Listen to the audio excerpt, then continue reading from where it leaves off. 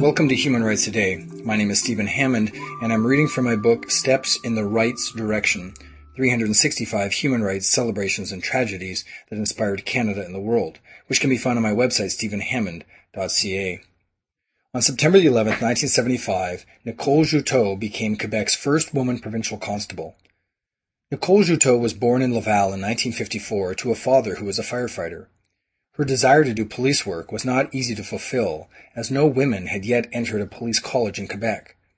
However, on September 11, 1975, Juteau broke the barrier when she was sworn in as the first woman police officer in the Quebec Provincial Police Force.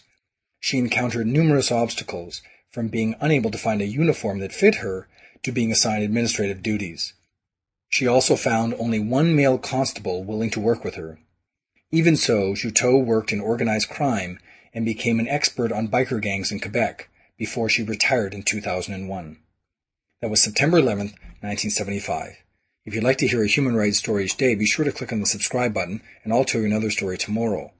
If you'd like a link on your website to these podcasts, send an email to stephen@stephenhammond.ca.